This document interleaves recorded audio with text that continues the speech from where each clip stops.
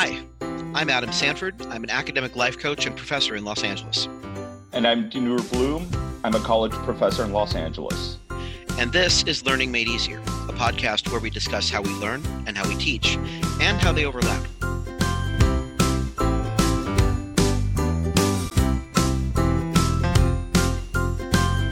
Welcome back to Learning Made Easier.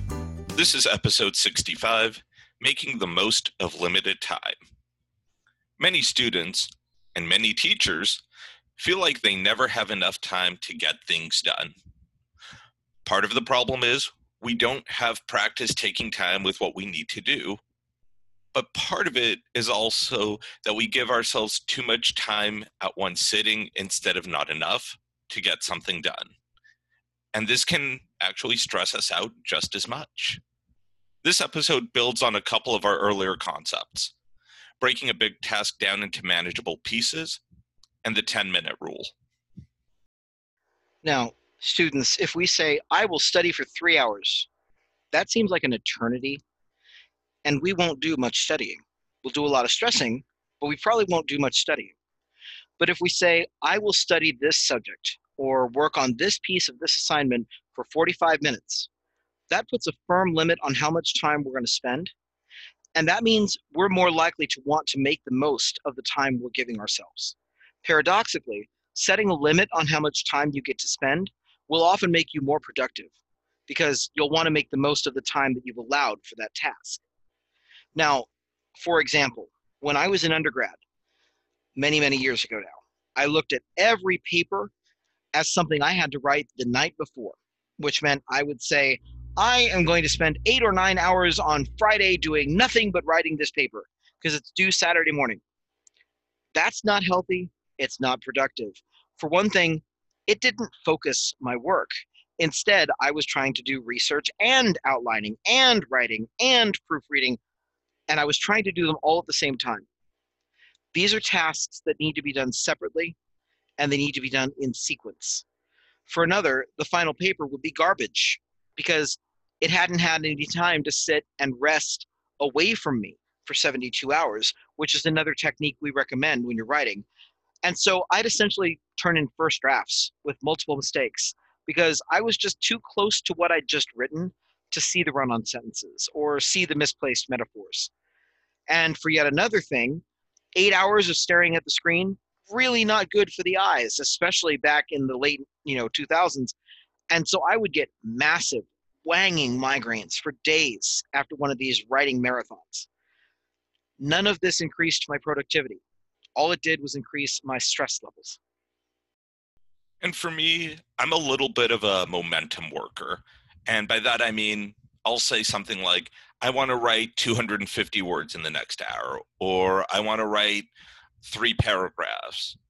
And even if I haven't reached that word count yet, or I've only written 1.5 paragraphs, maybe I'm able to keep going because I've established some momentum and I can ride that momentum as long as I need to, or as long as that momentum lasts. And often, even if I've said I'm going to write those 300 words or those 250 words in 45 minutes, I'll write maybe 600 words in about an hour and a half or in 2 hours. And Adam mentioned taking a break for 72 hours and having people proofread. I'm right now working on a draft of a book, and there are times I'll write a draft of a chapter. I'm convinced this is exactly what I want the chapter to say, but there's no way I'm going to turn that right away into a publisher or to an editor. I need to take a couple days, and often, even without outside feedback, just waiting that little bit of time and rereading a chapter, and I go, oh, the verb tenses really don't fit here. I think I'm repeating one idea in back-to-back paragraphs, so I can cut that down. This idea is a little out of place. And that's something that I have to allow myself time for. If I try and proofread while I'm writing, it's not going to be a good product, and that means it's not going to be a very good use of my time. And so that means that I've got to budget shorter amounts of time more frequently to get through each task one by one. For me now, as a teacher, it's no longer writing papers to turn in, it's course prepping. It's writing lectures. And when I course prep these days, I chop my time up very carefully and very deliberately. I allow myself 1 hour to make a list of terms and concepts for a particular chapter in the textbook. I may make it from 3 or 4 different textbooks, but it's 1 hour. I get 1 hour to make that list.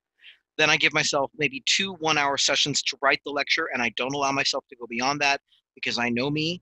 I write I like to write lots and lots and lots and lots and lots. And so if I don't give myself more than an hour twice, then the chance that I'm going to bloat the lecture drops. I give myself a half hour to maybe 45 minutes to record that lecture. And I give myself one more 45-minute or so session to go through it and edit out the ums, the ers, the ahs, the coughs, the sneezes. And I am very strict with myself about how much time I will give on any given item in a course prep.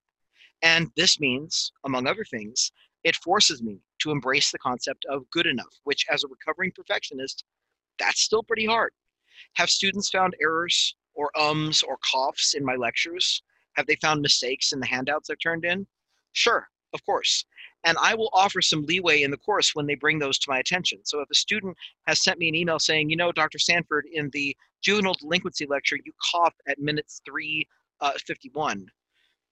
I'll give them a little bit of leeway when I, am grading their paper and they have a grammar problem. I might give some wiggle room on that, where I might not if they didn't alert me. Because that way, I also show my students it's okay not to be perfect. For me, as far as that lack of perfectionism goes, I'll kind of record my lectures in one sitting unless I've really badly messed up in the beginning. And I figure I wouldn't be perfect most of the time in front of students, and I don't expect them to think that I'm perfect. And so I'm okay with them seeing that mistake. There are times where I'm lecturing with students or we're meeting live on Zoom, and I'll stumble over my phrasing or I'll cough or an idea just won't quite click. And you know what? That's teaching. That happens sometimes. Teaching is essentially just improv.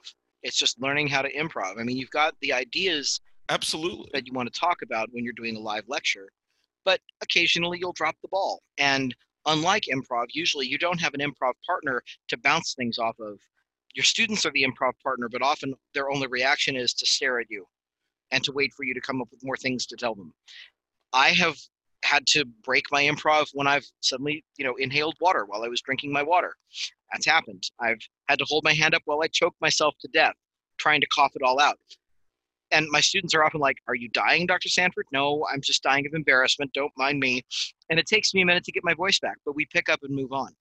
So trying to be a perfect, sound production engineer on your lectures, not worth the time, folks. It's just not worth the time.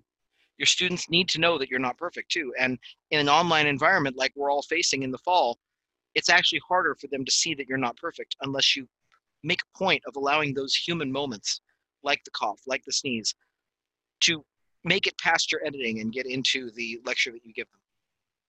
And as far as setting that 45-minute time limit goes, I work on a fantasy football podcast that I co-host with a few friends. I'd like to give them a shout out. So shout out to the Select Start podcast and Ace, Ian, and Edgar. And after Adam and I record this podcast, we're meeting and recording a session. And that means that I've got to do some prep work for that session just the way I do for here. And that means that I know I'm going to need to get some water or some more coffee in my system. So that means that out of that 2-hour window, I might really only have, say, 90 minutes to fully prep. And for those 90 minutes, I'm going to have to divide them into 30 or 40-minute segments for each team that I'm covering or for a group of players I need to focus on. And that might mean that I don't cover the same players or teams that Ian, Edgar, or Ace are covering, but it will mean that we're all bringing in our different efforts, our different insights, and we're all prepared, but we're differently prepared. And what that means is I have to be okay with not knowing everything about every player that we're covering on an episode. But I've got to make sure that I've used that time that I've allotted myself for this research to make sure that I've thoroughly prepared on the players that I do want to cover and do want to get into. And the reason I care about that is Ace, Ian, and Edgar are my friends. I respect their time. I respect their efforts. And I want to match the level of commitment for something that really we're all having fun with, but we all take seriously. So now we want to give some advice to students and teachers about how to use this idea of limit how much time you spend on any one task, because it'll make you more productive. So students, we've taught you in previous episodes how to take your work and break it up into small pieces. So go back and look for our time management series if you haven't heard that recently. So once you've broken up your work into those pieces, set a time limit on each of those pieces. Just like I said, I allow myself 1 hour to get all the terms and concepts that I'm going to be teaching about. And I allow myself 2 1-hour sessions to actually write the lecture, and that's all I get.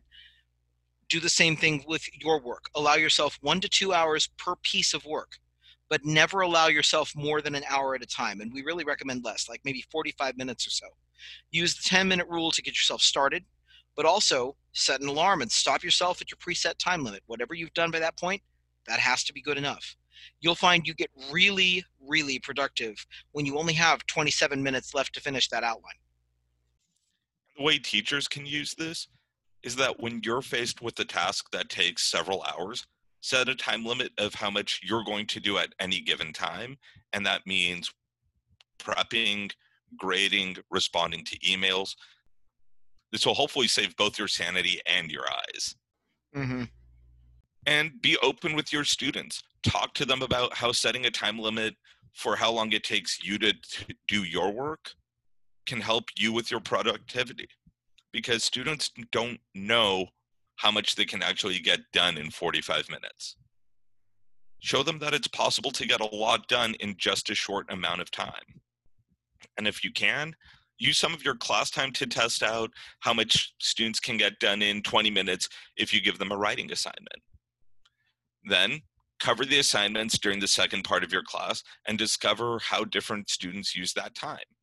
How many students tried to outline things? How many students just dove into the writing right away? How many waited until the last second and didn't write a whole lot? So that's what we have for you for episode 65. This is a fairly short episode. If you're finding this podcast helpful, please share it with your friends. We're always hoping to get new subscribers so we can help more people. You can find us on Apple Podcasts, Spotify, and Android. We're also hosted on blueberry.com, and we'd really appreciate it if you wrote a review of this podcast on Apple Podcasts. Be sure to join us next week for episode 66, when Adam and I talk about how looking at future you can help you figure out problems you're facing today.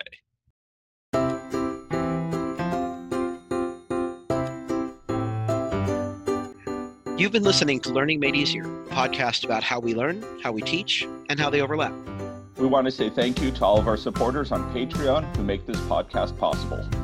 If you want to support us, please go to www.patreon.com/learningmadeeasier. We look forward to seeing you next week.